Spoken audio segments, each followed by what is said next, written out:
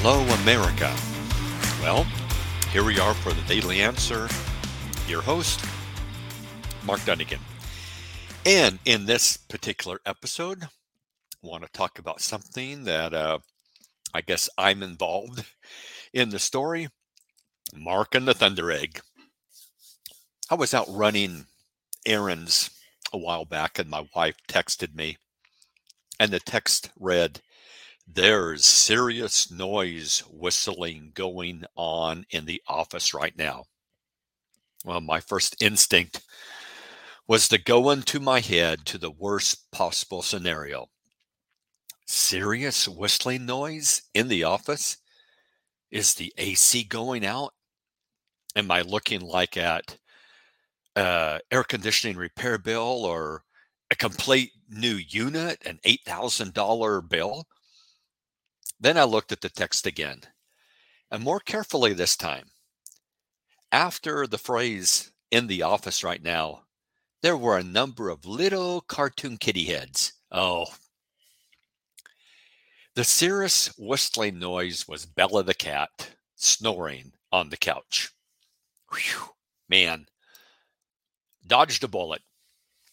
Yet, my first reaction to that text probably cost me at least a day of my life. Yet, that story reminded me of one probably decades now previously. At our home in Oregon, we had white carpet. And along the way, and I think it was a preacher friend of mine, he had given me a Thunderegg that he had cut in half.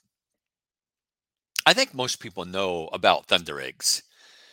The Native Americans in Oregon called them Thundereggs because they believed in their lore that the thundering spirits threw them at each other. They would vary in size from very small to the size of a baseball or a softball. Were very bumpy on the outside, kind of a grayish color, but it was what was inside. And you really never knew what you had. And so people would go out and collect these Thundereggs, and you could, I mean, they were round and bumpy, and so you pretty much knew the difference between that and a regular rock. That's a Thunderegg. And then you would take it home or take it to someone who had a rock saw, and they would cut it in half. And the inside might be nothing. Might be a little bit hollow, a little bit of design, and there were other times that you would cut it open, polish it up, and it was just this amazing spectacle of quartz on the inside. Well, I had one of those, and it was cut in half, so you had two halves. Well, I come into the room, and it was a busy day. I think it was in the evening. Probably been busy doing a lot of stuff, cleaning up stuff, taking care of business. Long day. On that white carpet, and I think the kids had been out playing or something like that, but on the white carpet, there was that Thunderegg face down in the carpet. Well, it looked like a pile of something disgusting. A whole lot of something disgusting had just come out of the front end or the back end of our cat. And my first impression, the place that went in my head first, was, oh no, not that. Well, Cindy comes in because, oh no, not that. Your spouse, that comes out of their mouth and you're not in that room. You go in the room and check out, what is it? Well, she saw what I saw, and she also saw what I thought it was, or she knew what I thought it was, and she started laughing. And I think we both did. And that's kind of one of the stories in the family lore that is now part of who we are. Maybe you live long enough and enough things go sideways that you start going to the worst case scenario in your head. Live long enough, your transmission does go out, and it might go out a couple of times. I had a Dodge Caravan, 3 transmissions. Now, some of that's on me. I should have sold it. Should have sold it after the first one. You're the one in the accident. Your furnace dies during a snowstorm like mine did years ago, or your air conditioning goes out on the hottest day of the year. The repairman shows up to your house and he says, "Oh, you have one of those." Or, "Now, why did they do that?" Or, you're the one late at night out on some country road with a flat tire at 10 o'clock. Or, you go in, you have some kind of odd results come back on a test, and the doctor says, "Well, don't worry. Chances of you having this could be a number of things." And the people that actually have this and end up with something really, really bad are a very small percentage of people. So you don't have anything really to worry about. And yet you're one of those small percentage of people. You live long enough and you fall into the 1%, half a percent category on something. Yeah. You are, you have the thing that hardly anybody has. And I think that happens to all of us. A while back, I think a repair person said to me something like, "I've got some bad news for you and more bad news." So there you go. Sadly, we often forget about all the things which have gone right in our lives, all the disasters we avoided, all the times when the best case scenario arrived. At times, we don't keep good track of those memories. Now, some of that is honestly, there are times that we don't know that we did avoid a disaster. Man, you get to heaven, and what if God said, "Hey, let me sit you down and show you all your narrow escapes that you never knew? You know, the accident that you avoided by a minute, um, the intruder who chose not to choose your house that night for some reason." How close it was that maybe certain cells in your body or whatever were going to develop into cancer, but that did not happen. Or how close you were to Ebola or some sort of really flesh-eating disease, that 10 feet away from you or whatever. I mean, there are probably many disasters, many worst case scenarios that all of us have avoided, and we don't even know it. Might be a good idea to sit down sometimes and make a list of all the things that have gone right in your life. I think that would be a good, profitable, edifying, informative exercise just to make the list. And for many of you listening in America, it would be I was born in America. I mean, people now have these categories of privilege, but man, anyone born in the West, or how about this? How about someone born in the 21st century with modern technology and modern medicine? I think that puts you in the privileged category. Not only that, but how many people are not born, never given a chance to live? How many miscarriages happen every year? How about the very fact that you were born and survived? And how about just being born with a healthy mind and a healthy body? I mean, that definitely puts you in a blessed category. Maybe instead of saying privilege, we should say blessed. Because it matters what you do with it. It matters what you do with it. There are people that are born into situations that they have opportunities and they blow those opportunities. So it's a lot more what you do with it. Just being born in a situation or in a family does not mean you make good use of that situation. But let's walk through this a little bit more. If we want to talk about the things that have gone right in our life, for those of you that are Christians, what about that the truth came to you? And I'm not talking religion came your way.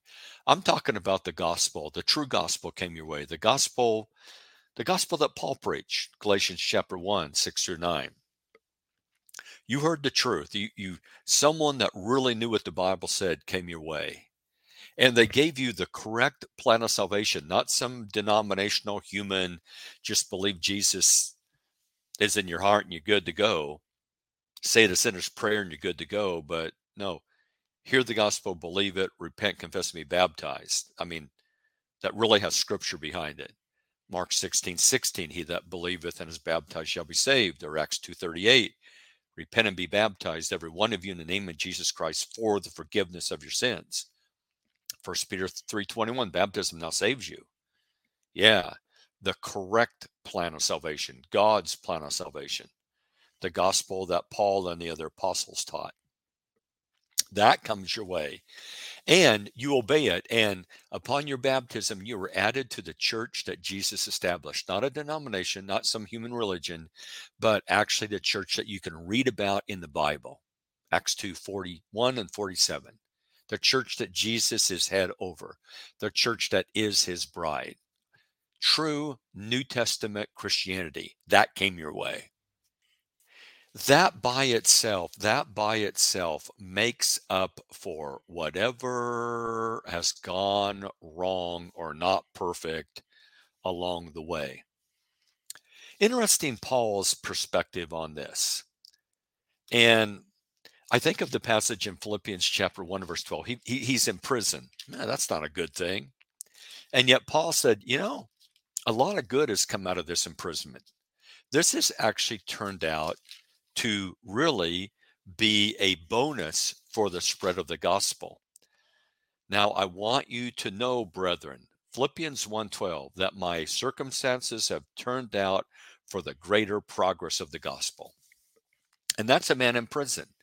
And what he says is, as a result of being in prison, yeah, he's a prisoner, but the people keeping him are a captive audience. The soldiers that are assigned to guard him throughout the day and night are a captive audience. And it's as a result, he's been able to convert them. And as a result, a number of soldiers have been converted, and even going as far as to Caesar's household, people have been converted. It's almost like Paul shows up in Rome as a prisoner, and unbelievers are saying, we got him, but he's like a Trojan horse. He's like a Trojan horse that shows up in Rome. And, this guy's converting people. Not only that, but he's in the heart of the empire now. He's having an impact reaching even in the Caesar's household. That's the type of impact he's having. And again, I don't think it's true just in that situation. I think there are a number of areas that we could say, I didn't think it would. I thought it was a bad thing, but wow, a lot of good has come out of this. I think of the same writer in the book of Romans chapter 8, verse 18, where Paul says that I consider the sufferings of this present time, and he suffered a lot. He suffered a whole lot more than you and I have suffered, and what a lot of other people in the world have suffered too. If you want to read kind of a list of things he suffered, and read 2 Corinthians chapter 11 on that point. But he said, those sufferings are not compared, they're not worthy to be compared with future glory or the reward in the next life. James chapter 1, James talks about that in our trials rejoice, because we can allow that trial to produce endurance and patience. And that brings us back to the point of, it's not really what happens to you, because bad things happen to everybody, but it's what you do with it. You make good use of your pain. And in that sense, you can take something that for an unbeliever would result in, I guess you might say, a worst case scenario. It really eats at them. It really gets in there and destroys them. And a believer, you can take the same event and allow it to make you stronger. And all of a sudden, what people would say was a curse, worst case scenario, is actually a blessing. In fact, one writer made that point. Anything that moves you away from God, even if it's like comfort or a good thing, is a curse. And anything that you use to move you closer to God, that's a blessing. And nobody can take that from you, in the sense that you're the one who determines how you're going to react to any given situation. You make that determination. So, I mean, I like, there's a passage back in Ecclesiastes chapter 9 that says time and chance happens to everybody. So everyone everyone eventually does need to replace the transmission. If your dryer went out today, don't feel sorry for yourself. Don't think you're being picked on. Everyone does that. You're not the only one that ever had to buy a dryer, okay, or another one. So I guess just keep that in mind, that when bad things happen, you're not being picked on. And be careful about going to the worst case scenario in your head. Oh no, not that. Rather, think outside the box. Great things can come out of what looks like initially a discouraging situation. You can be the hero.